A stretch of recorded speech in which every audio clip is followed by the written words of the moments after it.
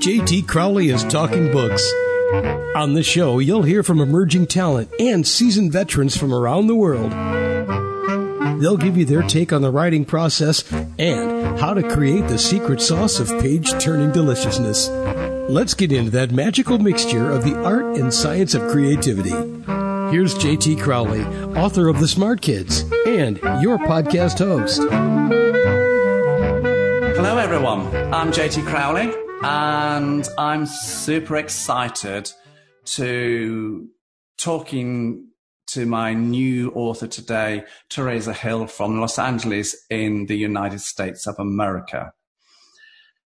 Having chatted to Teresa over the last week or so, I think it's fair enough to say she's led an interesting, varied life from her early days in Oregon, where she rode her horse, Tiffany, with her dog trotting beside, to her competitive figure skating career that took her all over the world and which was very exciting for her. Right through to her present day career or path, however you want to phrase it, everybody, being a hairstylist on the Hollywood sets for TV and film. So you can see she has had a very, very varied life. So she chats everybody, to directors, producers and actors. She does their hair. And for the rich and famous actors, very interesting, isn't it? But along the way, she wrote short stories as well as becoming an accomplished painter. In 2005, she started to put together the idea of writing children's animated series of books that now come under the title of The Wildly Whimsical Tales of Gracie and Sniggles. So on the show, we're going to talk about two of the books in the series that come under this magical umbrella, because these stories are absolutely fabulous, everybody. They really are. All about Gracie and Sniggles and their adventures. And the first book is The Mystery of the Blue Goo. And the second one is Boo Hoo. So let's chat to her about her books. And I simply say to Teresa, please join me on the show to come and chat to us all about yourself and your book. Well, hello, and thank you for having me. I'm so excited to be here, and it's such a pleasure meeting you and speaking with you previously a little. I'm just really excited to be here, and I'm very, very excited about the reception that the books have received from several people and several well-known people. And hopefully my hope is that this series of children's books will help to maybe touch a few children's lives and help them navigate difficult situations or challenges that they might face in a lifetime, right? So that's my hope. Yeah. And in the process, enjoy the adventures. Why not? I'm intrigued, Teresa. In your editorial review, I noticed the remark, when I grow up, I hope I become the person my dog thinks I am. Who does your dog think you are? A very kind, compassionate, understanding, generous, human citizen of the world. Good. I mean, yeah, that's, yeah. I just saw that and I just thought, do you know what? I'm going to open the show with that line. I thought, I wonder who a dog really thinks she is. Because dogs have different minds. They sense things far more than we do. Don't yes, they? I agree with you. And I think that as a child, most children want to have a pet, right? And if they don't have a pet, they usually have a doll, or they have an imaginary friend. that they, connect with. And I was lucky enough as a child to grow up in the Columbia Gorge, which is basically, I grew up in a town of 900 people. Very small town. I was born in a large city, Portland, Oregon, and in the United States. And I moved to a very small town. And I was lucky enough to be afforded the animals in which I grew up with. I had a chipmunk. We had rabbits. I had horses. I had a chinchilla, dogs, cats, horses, and I was very lucky. You had quite a few, didn't you? Yes. So that's why my question, I suppose, or one of the questions I want to ask you is, I'm intrigued, Teresa, as to why you chose to write very young children's books as opposed to books about, your figure skating days, or tales about the backset gossip on, film and TV sets, because Jackie Collins made a heck of a career out of Hollywood's Wives and all the gossip and the scandal, didn't she? And I just thought, I wonder why Teresa has chosen children's books. Why? Because I've always been an advocate for children and animals. I feel like they don't really have voices, as it's kind of an odd analogy, but I was on my way driving to a film festival, and there was a dog that had been hit by a car that was alongside of the road. And it was a city, and it was on a corner. And right next to it, not right next to the body of the dead dog, but there was a homeless person that was passed out from drinking too much alcohol, I'm assuming.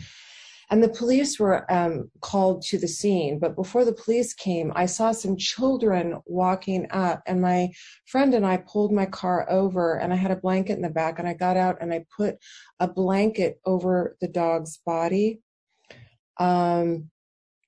And the police got to the scene just as I had completed doing that, and I was getting in my car.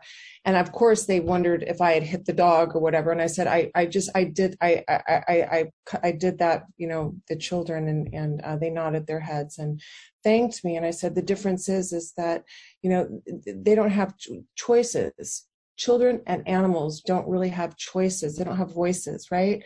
So as adults, we do, right? No matter what our upbringing is, no matter what we've been through in our life, because we've all had good and bad happen to us, and experiences in which maybe foreseen circumstances that affect our lives, but we all have choices as adults, right? And I think that children, I think if you have a book in which, like we all have had books in our past, and as children growing up, characters in which we've connected with.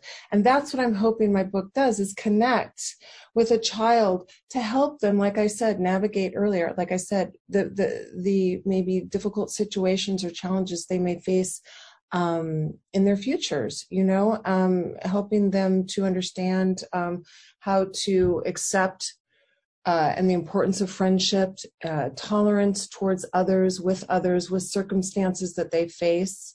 So and on that note too,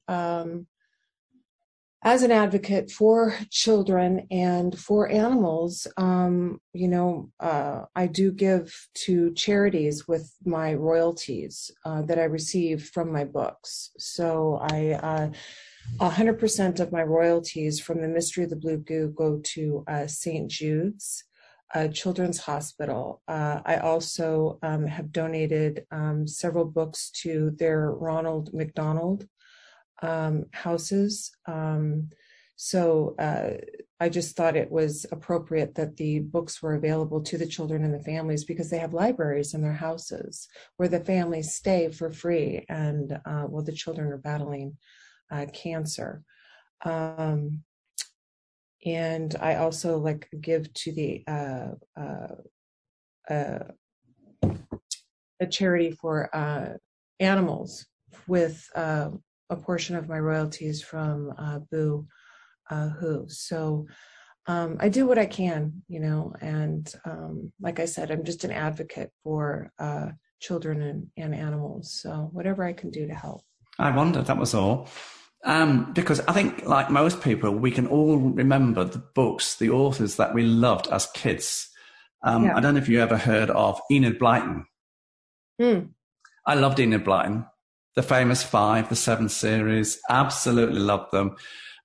She was vilified by the literary elite, but she sold hundreds of millions of books. She's still on the bookshelves.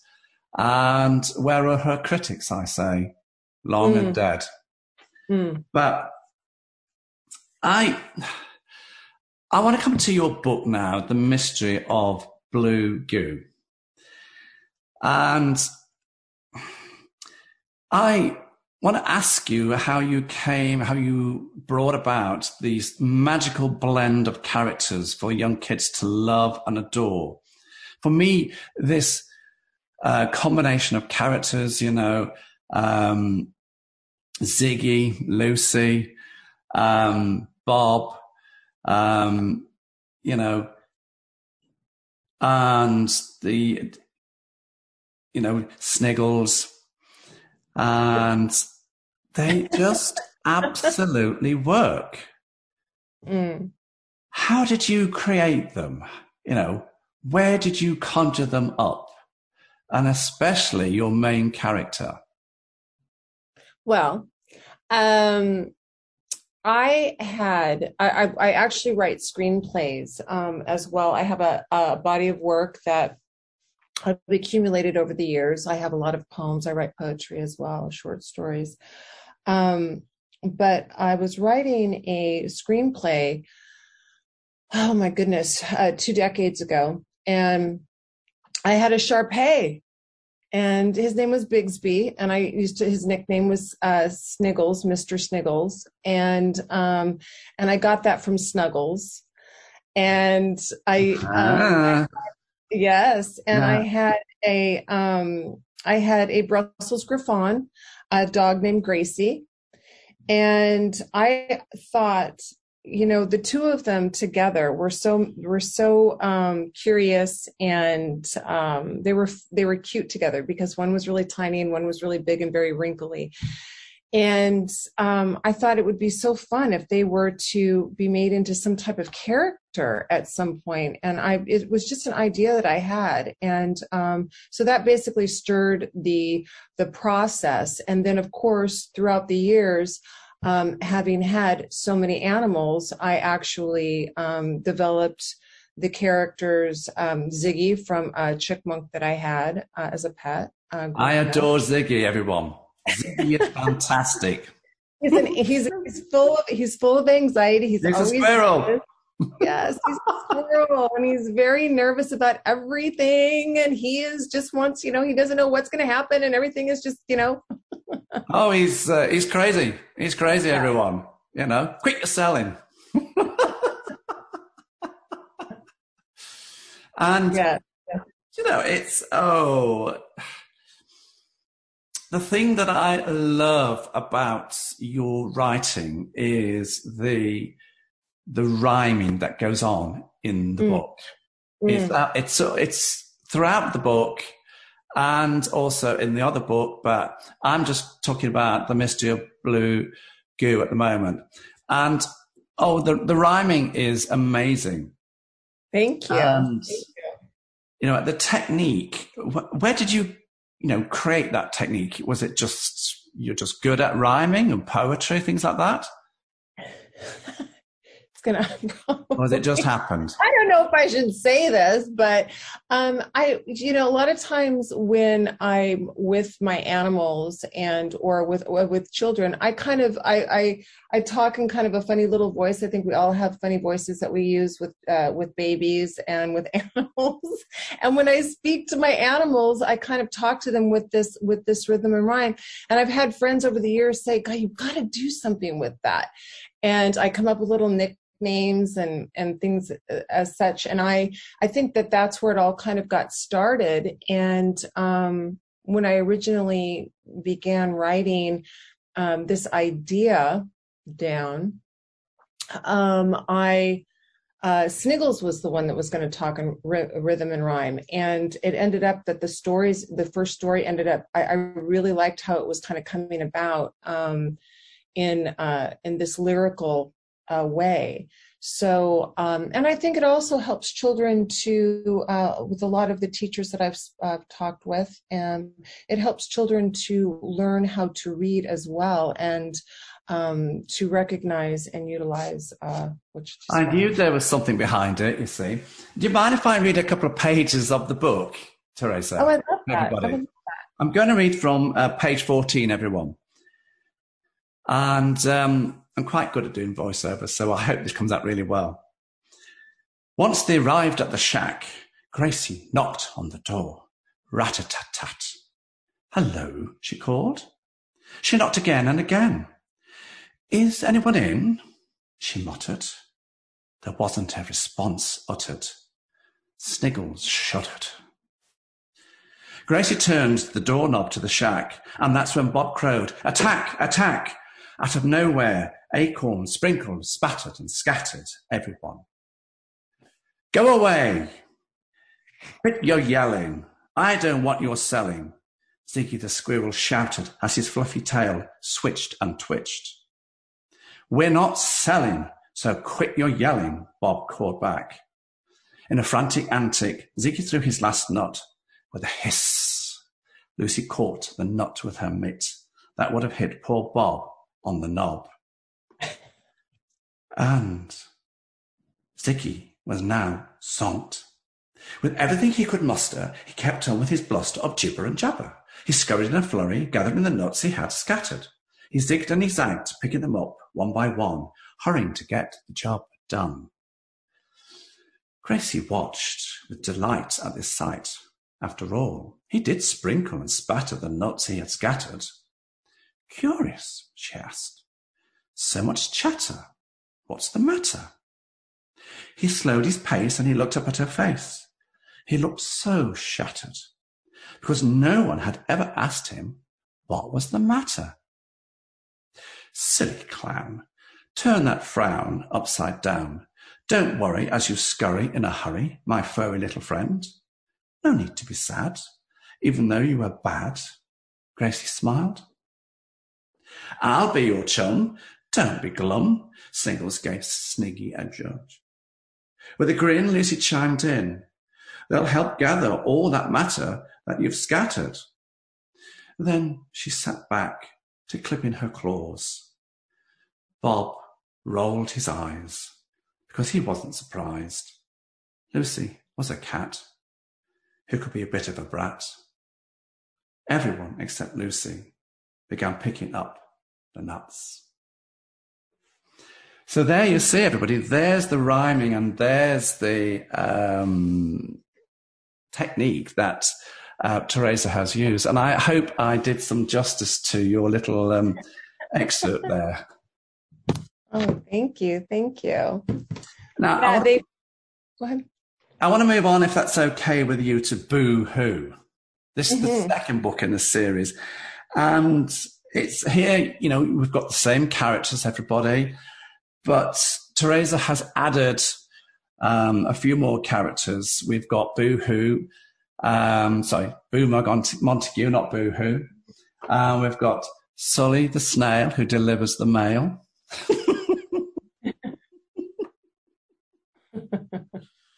And, you know, we've got wonderful, cheerful characters again. Of course, this book is all about saving Halloween. You know, scaredy pants path, creepy streets, fairy stories. Where did you get this idea from to put this magical, wonderful second book together? Halloween. Yes. Well, Halloween is always a favorite of most children's, childhood. I mean, we when we get to choose our costumes, we wear our costumes if we can right, for weeks ahead of time. And then we like to wear them after. And so it was definitely a time of the year in which I wanted to, that we celebrate. And it's the time of year that children have most fun. So it was kind of an obvious choice to write about. And I wanted to write a story about children facing their fears and how to do that. So that's where Boo Montague came in, and Annie McFanny, the witch who cancels Halloween. Annie was a Cocker Spaniel, black Cocker Spaniel I had. And she used to dress up, I used to dress her up like for Halloween, and when the kids would come around for trick or treat, she would always go out and greet the kids with her little witch costume on. So that's where Annie McFanny came in. And you're a wizard? Yes, and Mr.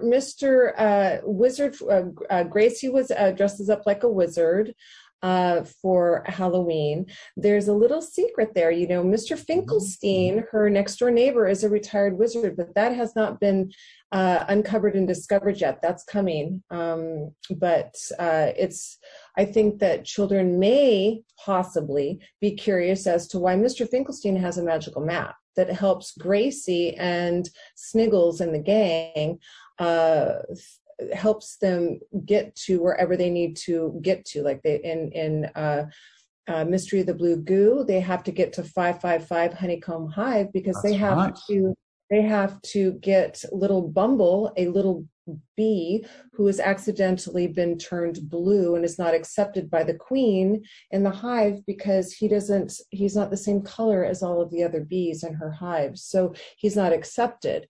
So they figure out what the mystery of the Blue Goo is. And then lo and behold, when they get back to the hive, when they do get her, Bumble back to 555 Honeycomb Hive, and they go on their adventures and meet all kinds of interesting characters. Don't tell anybody. Yes. Read it. When they get back there, the queen, there's something in store, and Gracie and Sniggles and Mr. Finkelstein are able to help save the day. And Boo Montague. Can you read a couple of pages from Boo? Yes, I will. Okay. You'll probably do a better job than I did of the pages in Mystery of the Blue Goo. Okay. Let's see. Now, what's happened in the first couple of chapters in Boo-Hoo, they receive a note in the snail mail. Slowly the snail delivers the mail, and they've all got their costumes picked out. They're excited to celebrate Halloween, and they receive notice from Annie McFanny that Halloween has been canceled. So they need to go to see Mr. Finkelstein because he'll know what to do. So they go over to Mr. Finkelstein's house, and they approach Mr. Finkelstein.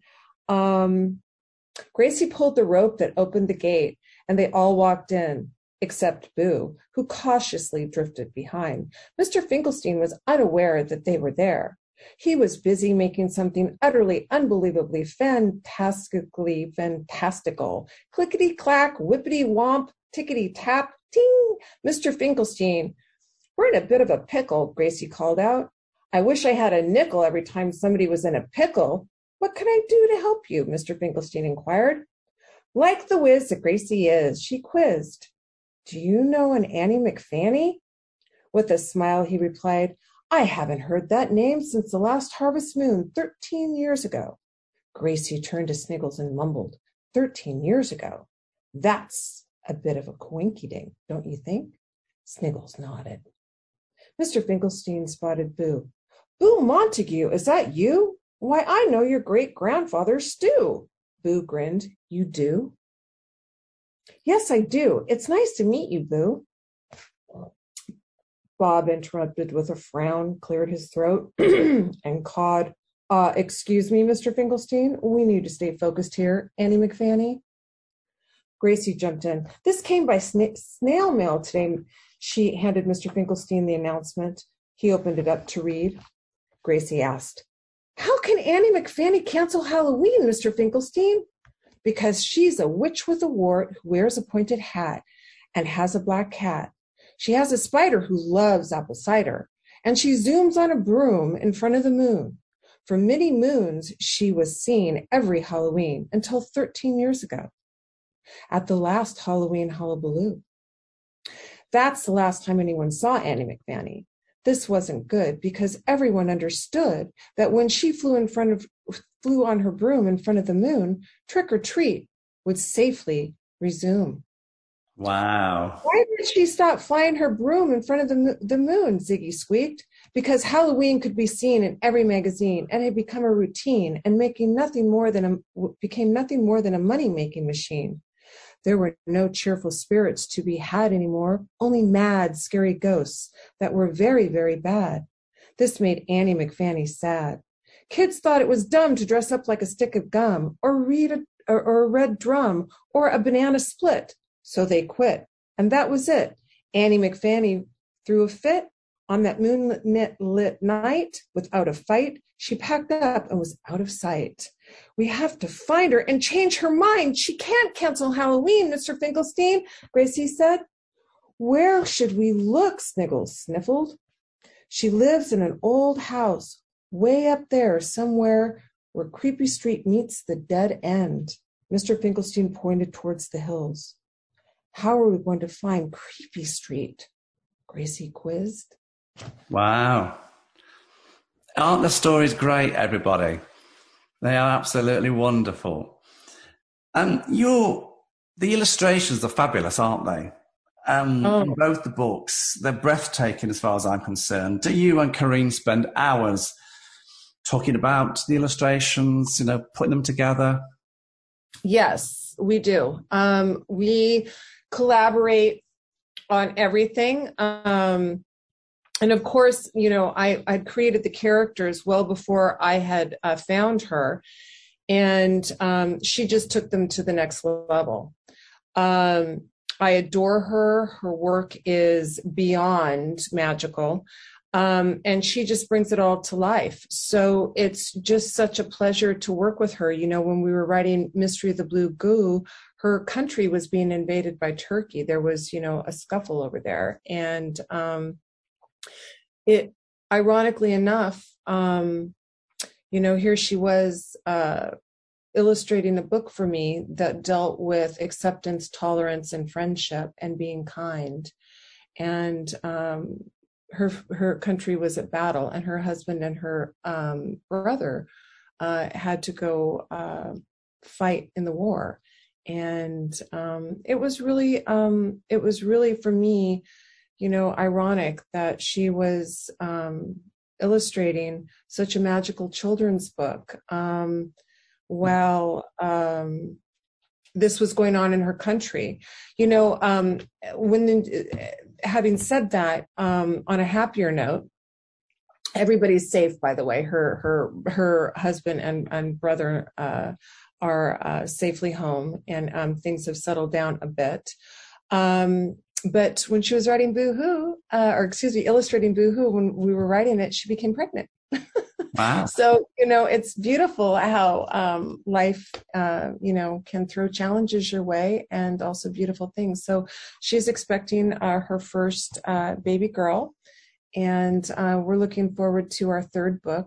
I've got 7 books that I have outlined, and they all deal with different challenges that children face, and parents also sometimes have difficulty finding a way or a story or some way to maybe guide a child through difficult situations and or challenges in life. So very true, very true. Your books are aimed at what, children? 4 to 8? That's yeah, age range. Yeah, 4 to 8 is a good age range. And I think depending on their reading ability, of course. Reading ability, Oh. Exactly. And we all like in my third book, is going to be magic. It's Magical Mo, and we all move at different paces. Absolutely. And, yeah. Where can people get your books? You can get them on Amazon. You can get them you can order them through any bookstore. You can. Amazon's probably the fastest way. A lot of people use Amazon for everything nowadays, don't they? Yes, they do. But you can order them through any bookstore. That's wonderful. Teresa, it's been a great privilege talking to you today about your books and a little bit about yourself. These are fantastic books, great books for kids, even for, depending on your child's reading ability. But a lot of parents, we love reading to the kids. So these are great bedtime stories to read to your kids at night time, or for your own child just to read for themselves. Have a look at the pictures, which are beautiful, absolutely vibrant colors, wonderful. You can also get it on Kindle or Apple as well, which is kind of fun because you can.